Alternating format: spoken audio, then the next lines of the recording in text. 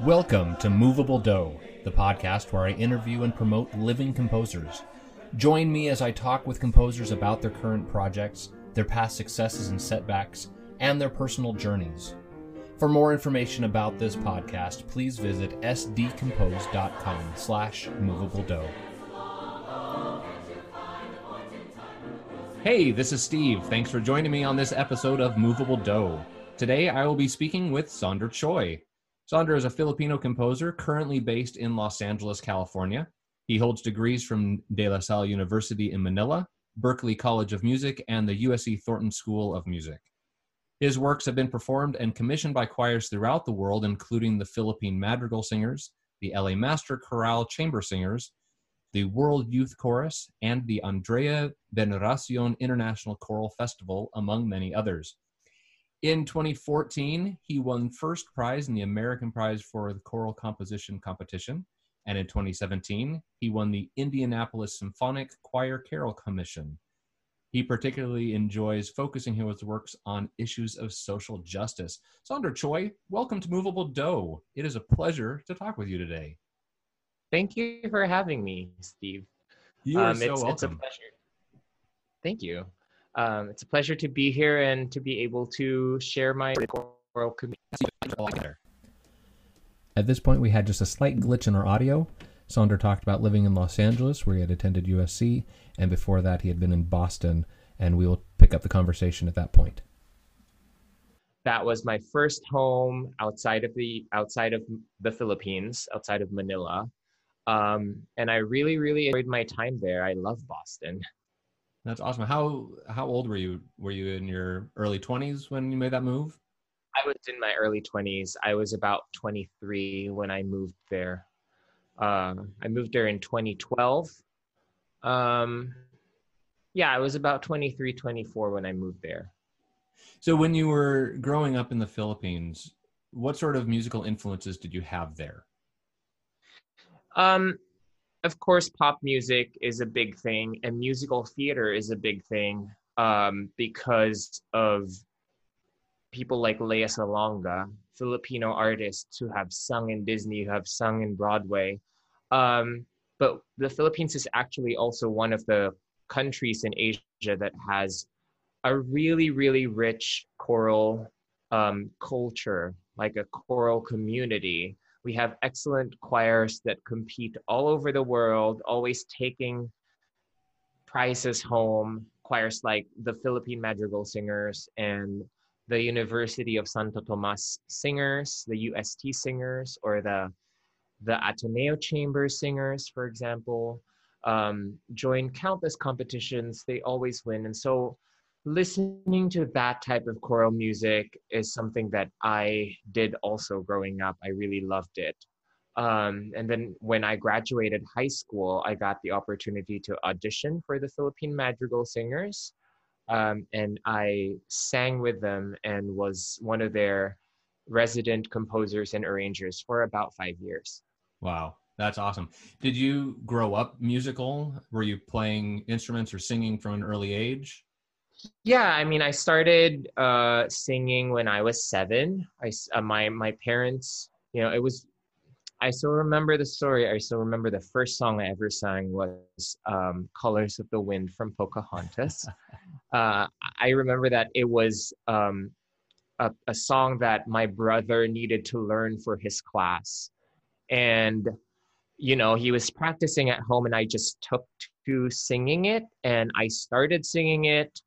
My parents were delighted that I was singing. And it just so happens that my cousins at that time were also enrolled in voice and piano classes. And so my mom's sister suggested that I be enrolled in a music, like private lessons. And so I started private lessons as a singer when I was 7. And then growing up, maybe when my voice broke, that's when I started learning theory and composition and piano. So you didn't always see yourself as a composer. Is that about the point where you started saying, oh, composition's something I could do? Yeah, I always had an interest in writing songs. I remember writing songs when I was in fifth and sixth, and I started learning. I think it was like a silent night that soared to the heavens. That what my piano teacher at that time was this is really high. Did you ever have anyone perform it? No, no. Thank God, no. I would probably have to transpose it first. But then I was very active in singing in school as well. As part of the school glee club. I was part of a couple of choirs outside school as well. When I was part of my high school glee club, I eventually became the pianist and sort of the student conductor, assistant conductor, and I started arranging for that choir. I started arranging like pop songs and musical theater songs and adapting them to the choir format during that time. And that's when I really started that's when I started really enjoying writing for the voice and writing for choruses is during that time. That's awesome. So are all of your degrees in composition? No. So the thing with the Philippines is culturally, I'm Filipino Chinese, and it's still not culturally accepted for people to really make a good living out of the arts back home. There's just not as many opportunities on a small scale level. Like you have to, of course, there are professional opportunities in like TV and film, but you have to be like really seasoned and really big in order to get there. Sure. But the pathway there is a lot harder. There are choirs that provide stipends, but we don't really have that opportunity. Accompanists are often not really paid that much. Singers are not paid that much. So my parents really didn't want me to do that. When I wanted to pursue composition, I didn't have any role model in my family in terms of a professional career in music. So my parents wanted me to take up something else. And so at De La Salle University, I actually initially enrolled as a communications major with a double degree in business management, because my parents' expectation that time was for me to end up in our family business, which is a company that imports and distributes food in the Philippines. So that was my first degree.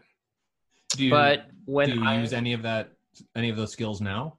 Oh yeah. I mean, in communication arts, my degree, I learned how to really edit videos, to edit audio a little bit. I learned how to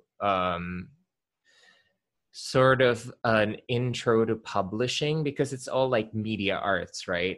So an intro to publishing. So that really helped me when I lay out my scores and design. And nowadays, mid-pandemic, apart from being a music director at a church, I actually have to now then go into that video editing, assembling virtual choirs, mixing and recording. And of course, my training at the Berklee College of Music, which has always been, ahead of its time, helped with that too. Because while I have other colleagues from traditional conservatories who are struggling with, their own recording equipments and struggling with using DAWs and struggling with editing their own videos, I feel like, and this is the same for everyone who has gone to Berklee College of Music, that that focus on technology has always been there. It is almost a requirement for everyone who goes to that school to know how to record themselves. We all have to get that like Berklee software package or something. We all have to have a computer that is approved by the Berklee IT department as students there. So there's always that focus on learning how to, having some sort of capability of recording and mixing yourself and having that understanding. Yeah, that is super important with with the position we find ourselves in today. Yeah, especially right now, for Yeah. sure. I wonder if I could get Berklee School of Music to sponsor this episode. We've given a great commercial for them today. It's very strong in that aspect. I am definitely, everyone there knew how to adapt. When the lockdown started to happen, everyone knew how to adapt. That's great. So do you feel that your upbringing influences the music that you write today? Yes. Upbringing, I would say my musical upbringing influences the music that I write today. Being in the Philippine Madrigal Singers, touring with them, my exposure to different musical cultures while I was touring with them, singing Filipino choral music, all of those influence how I write nowadays. Asian choral music in general is a little bit more rhythmic, a little bit less homophonic than Western choral music nowadays. I mean, we're seeing polyphony more and more re-emerge itself. But when you're in a group of Filipino singers, which are almost always, you compare the choral music where you use these onomatopoeic effects to emulate traditional Philippine instruments that are made of bamboo or made of metal or various gongs, and sort of translate those syllables and make them a cappella, produces a very rhythmic landscape with with similar to how gamelan music exists. They're very Right. rhythmic, they're very layered, there's lots of rhythmic stratification. And in the Philippine Madrigal Singers, honestly, we rarely sing with instruments. Sometimes when on tour, we would, like 98% of our concert repertoire is a cappella. We would maybe have one piece with guitar, maybe another piece with cajon or some handheld percussion, but we didn't really carry a keyboard with us during the tours. And so all of these musics, either traditional music or pop music, then have to be arranged for the Philippine Madrigal Singers. Think of the Swingles or the King Singers and how they always perform a cappella. And so that's how we performed. And that sort of musical upbringing still influences how I make music nowadays, not only in my composition, but in singing and in conducting and in making music with other people. Yeah, I can hear that a lot in the music that I've listened to that you've written. Do you feel like you were influenced by any particular composers? Are there any that stand out in your mind that you remember? Yes. I loved Alan Menken when I was growing up, just like any Disney baby. His work with, Pocahontas was written by Alan Menken. Colors of the Wind, the first song I ever sung in my life. But I watched a lot of Disney movies too. And part of that also is that Lea Salonga, one of the Philippine Broadway actresses, is the singing voice behind Jasmine and Mulan. And she has a huge influence among Filipino musicians because she's just a really, really talented, inspirational figure in the music world in the Philippines. She has paved the way for a lot of Filipino artists to succeed outside of the country. Then of course there's Ryan Cayabyab, rather famous Filipino composer. I listened a lot to his music while growing up, and he really defined what it meant to be truly cross-genre, because he can write pop songs that are super effective, but then he also has operas and he has classical choral works, serious choral works. He writes for orchestra. is very genre fluid and very skilled as a musician in crossing all those barriers. So I was very much influenced by that style of writing. Yeah, I've seen that in your catalog. You have quite a variety of things, of genres as well. So let's talk about some of your music. Okay. So the first piece I listened to was Brothers of the Sea, and I thought that was a beautiful piece. And Thank you. we're going to listen to just a second of it here. Brothers of the sea, look at the stars. Brothers of the seas, look at the deep blue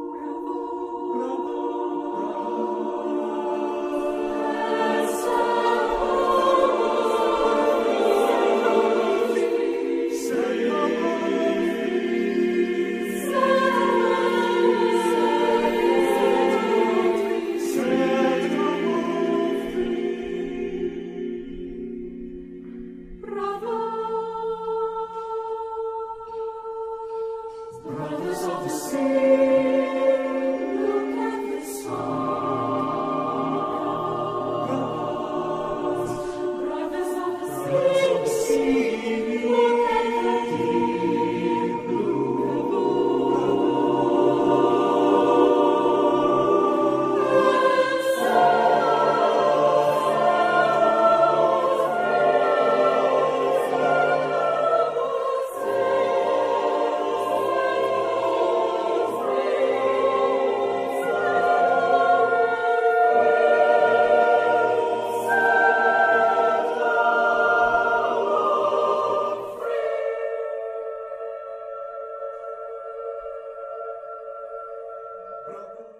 So tell me, who was that piece written for?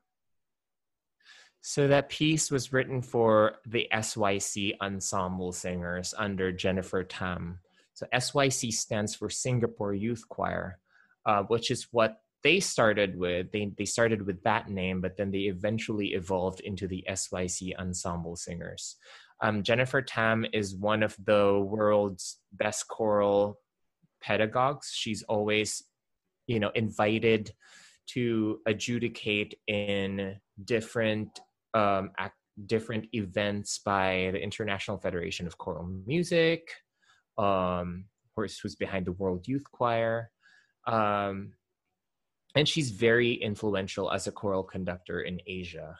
The reason why Jennifer commissioned me is because SYC, along with a Filipino choir, the Ateneo Chamber Singers, and a Japanese choir, Ko Matsushita's Japanese choir, they formed sort of an international friendship. And so every 3 years, I believe, they hold a festival called Three, meaning those three choirs, where they either gather in Singapore or Japan or Manila to have a concert, a festival of some sorts, sort of people from different countries singing together type of thing.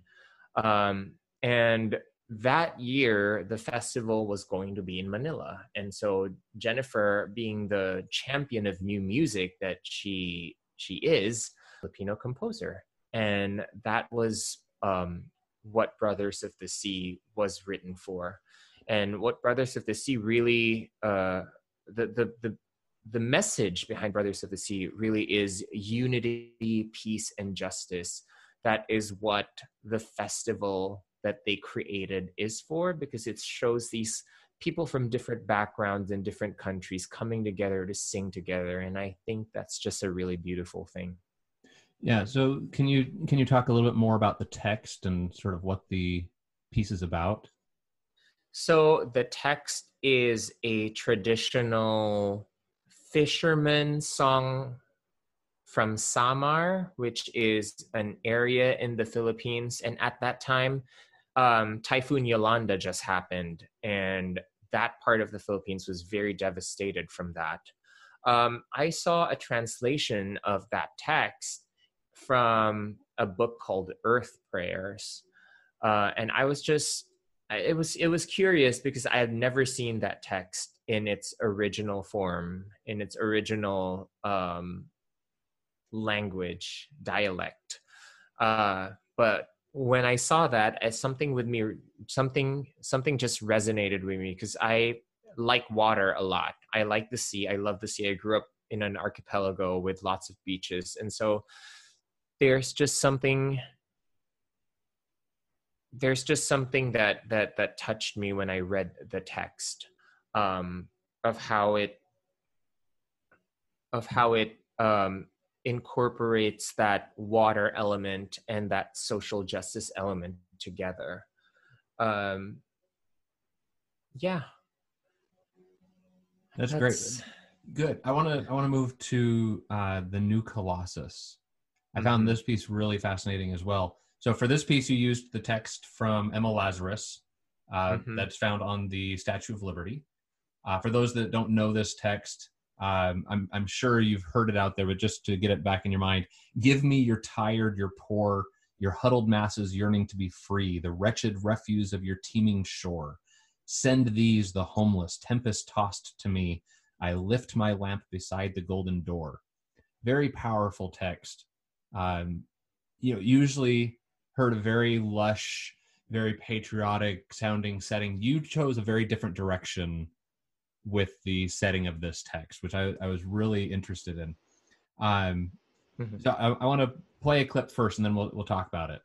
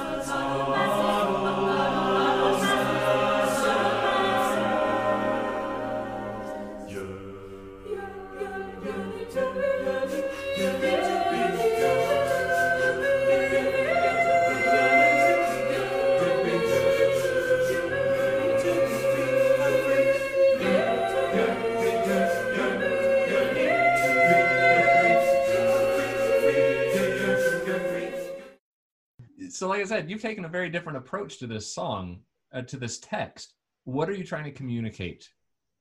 So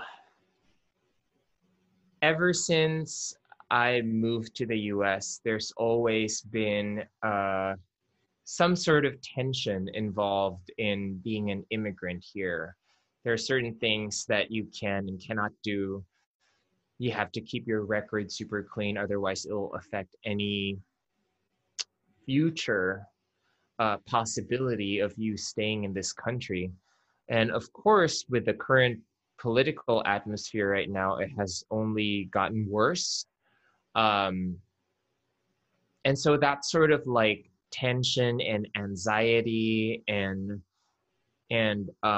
restlessness is something that I chose to focus on when I set the New Colossus.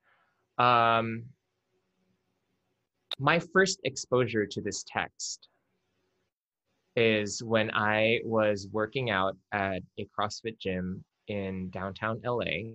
It was on 7th and Hill, and there's a mural of the Statue of Liberty there with these words.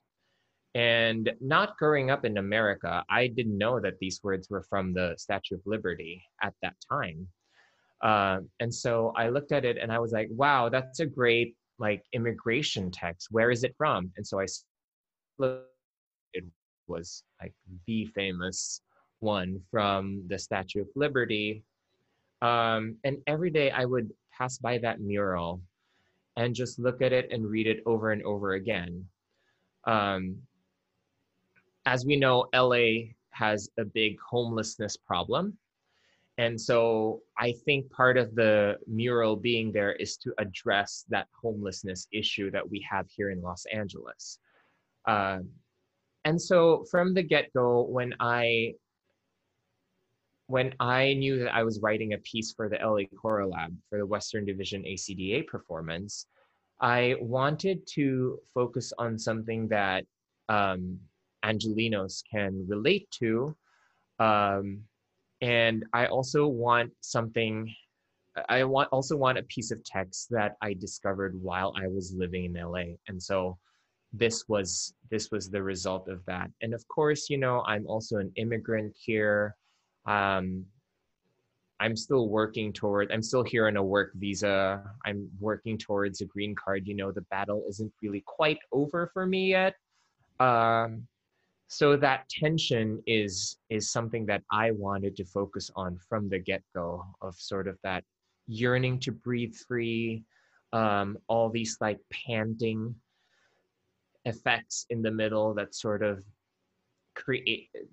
paint the anxiety and stress that is in that in the atmosphere of currently being an immigrant. I listened to the piece. I can feel that tension that you wrote in there. But I also wanted the piece to be hopeful. So in the middle, I have a lush section that grows. I lift my lab beside the golden door. That section sort of is lush and gross, and then it goes back to that yearning to breathe free, sort of anxious texture. I love that, yearning to breathe free. Absolutely. Yeah. So I want to switch gears for a second and talk about your Filipino music. You've got this great folk song, Leron Leron Cinta, that you set. A song, I believe on your website you said from the Tagalog region. Yes. Yeah. So what was it about this song that drew you in, that made you want to set this? Leron Leron Cinta, it's a very playful children's song that everyone in the Philippines knows. Like, it's one of those things that you learn as a kid. It's as a folk song. Like, you sing it in like preschool. So that song's always been in my at the back of my head. It's one of those things that at the back of your head. I sang a version of it with the Philippine Madrigal Singers while I was there, a different arrangement of it. And I sang an arrangement of it while I was in high school as well, with piano, as a treble choir piece back when I was a boy soprano. And so it's something that I knew from a very young age. The reason why I picked it, I really like its rhythmic drive as a song. It's very playful. It was my first year at Berklee, that time, 2012, 2013, was when I arranged this song. And it was first performed by the Philippine Madrigal Singers. It was my first 2 years out of the group. They went to the US on a tour. They went to Boston as one of their stops, and that's sort of when the arrangement was officially premiered. It eventually got picked up by Earth Songs, where it got featured in all sorts of reading sessions at different conventions, and now a lot of groups have performed that particular arrangement. My career as a composer in the US sort of started with that arrangement. And it's true for a lot of composers of color, I feel, is that their journey always starts with something that's idiomatically tied to their race or their upbringing. Like for a lot of Black composers, for example, the first piece that gets performed by theirs is an arrangement of a spiritual or a gospel piece of music, something that's idiomatic. But I suppose at this point in time, it is important to know that a lot of composers of color also compose non-idiomatic music. Like not all of my music is, you know, Philippine folk songs Right. or Chinese folk songs. You know, I also compose pieces like Brothers of the Sea and The New Colossus, which are secular social justice type pieces. Yeah.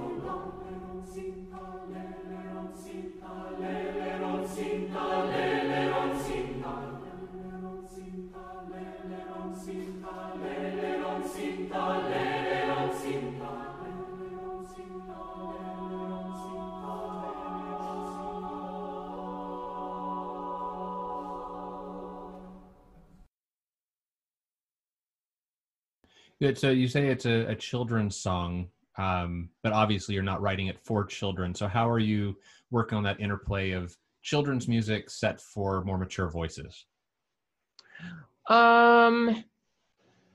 With Leron Leron Sinta, I'm really hearkening to the time when I sang in the Philippine Madrigal Singers.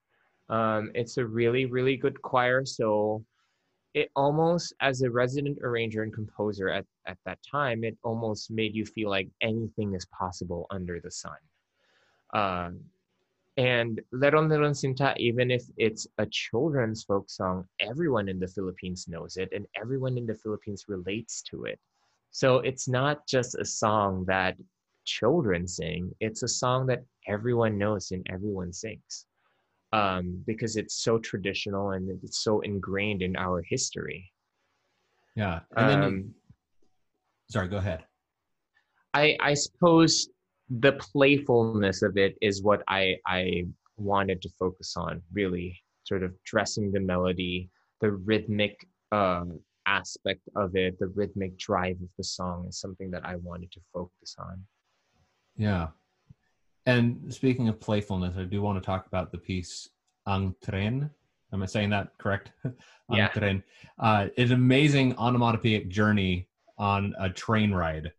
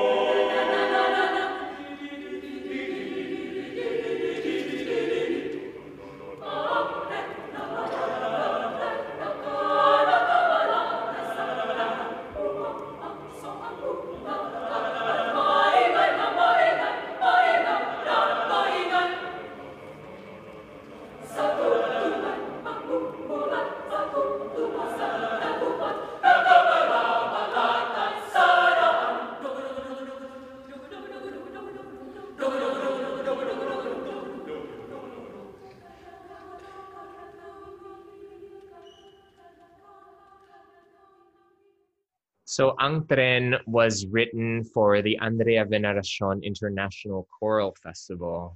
It's a choral festival that's organized by the Philippine Madrigal Singers. That time that I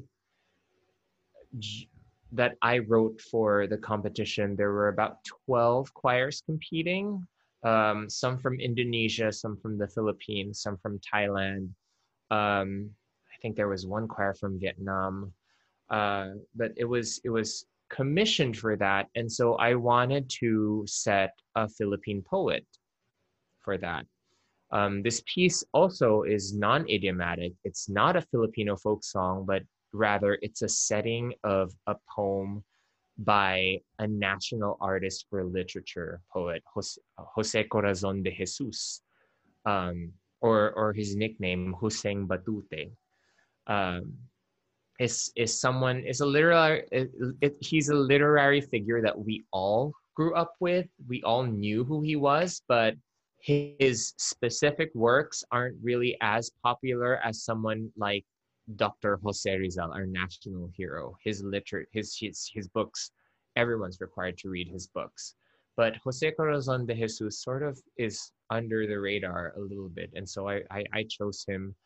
And I found a lot of potential in his text, Ang Tren, and how it painted the atmosphere in the Philippines in the 1930s, when the trains are just new at that time. So Yeah. I decided to do that. I was already in LA at that time that I composed that. I believe it was my first year at USC when I did that. And so I really wanted to experiment with a lot of sounds that the voice can do. And of course, this onomatopoeic texture harkens back to all those Philippine choral music that I sang like close to like 6-7 years before I wrote Ang Tren. And that really influenced my writing style in this, and sort of the sound world and that exploratory imitation of sound by the voice. Yeah, I was thinking of that when you were talking about it earlier. I'm like, that seems to be directly influencing pieces that you're writing now. Speaking of now, what are you working on now? Is there anything you're working on that you're comfortable talking about? A couple of big pieces for this year. I wrote a piece for the Windy City Performing Arts Center, the Windy City Gay Choir, that it was supposed to be premiered at the Gay and Lesbian Association of Choruses convention this year, but then, COVID happened. Right. So maybe it will be performed next year. We still don't know. That was a piece called Verum Corpus. It's a piece on the trans experience that I co-wrote with poet Amir Rabia. What else did I finish? I just finished a companion piece to the new Colossus. It's another immigration piece. I'm sort of in the middle of finishing a set of pieces on immigration called Songs of Welcome. So Welcome Table takes the gospel spiritual, I'm going to sit at the welcome table one of these days, and shifts its focus on immigrants. Like, as immigrants, when can we ever be welcome in this table that is America? Like, does it stop when we become US citizens? Does it stop when we get our green cards? Like, as we can see, there's a lot of birthism theory even surrounding our VP nominee nowadays. So, like, when will we ever be welcome here? Do we have to be white and have generations of families that are slave owners to be really welcome here, to be considered American? Where is the line? I think that's what Welcome Table really is about. And then I have a couple of commissions for next year that I don't think I can quite disclose yet, but it's for a couple of choirs here in LA. Apart from that, I'm still working as the director of music at the Unitarian Universalist Community Church of Santa Monica. And I'm also working as a teaching artist for the Los Angeles Master Chorale, where I am the composing teaching artist for their oratorio project. It is a program that where a team of 3 teaching artists work with high school students to write their oratorio, to write a full 45-minute oratorio. And this is my 3rd year of doing that. That sounds amazing. So if people want to know more about you or listen to more of your music, where can they go? Where are you found online? You can go to my website, sonderchoi.com. I have my choral works there. I also do a lot of arrangements. I do custom arrangements for choirs, if that's something that you're interested in doing. I've done that for several gay choruses in the country. I also do orchestration work. So I've actually orchestrated and arranged music for the Singapore Symphony. I've done some work for Lea Salonga. I've done recently a bunch of charts for the Portuguese Philharmonic Orchestra. Again, so a concert that is delayed because of COVID. So that's something that I also do, and all of those information is on my website. That's fantastic. Well, thank you so much, Sonder, for joining me today. It has been an absolute pleasure to get to know you and to talk to you. And I hope our listeners have enjoyed this conversation as well. Thank you so much for having me. You are welcome. My guest today was composer Sonder Choi. If you enjoyed today's episode, please subscribe through your favorite podcast provider. If you would like to continue this conversation, join us on our Facebook group, Movable Do Listeners. If you have show or guest suggestions, please email me at movabledo@gmail.com. This is Steve Danielson. Keep the music moving.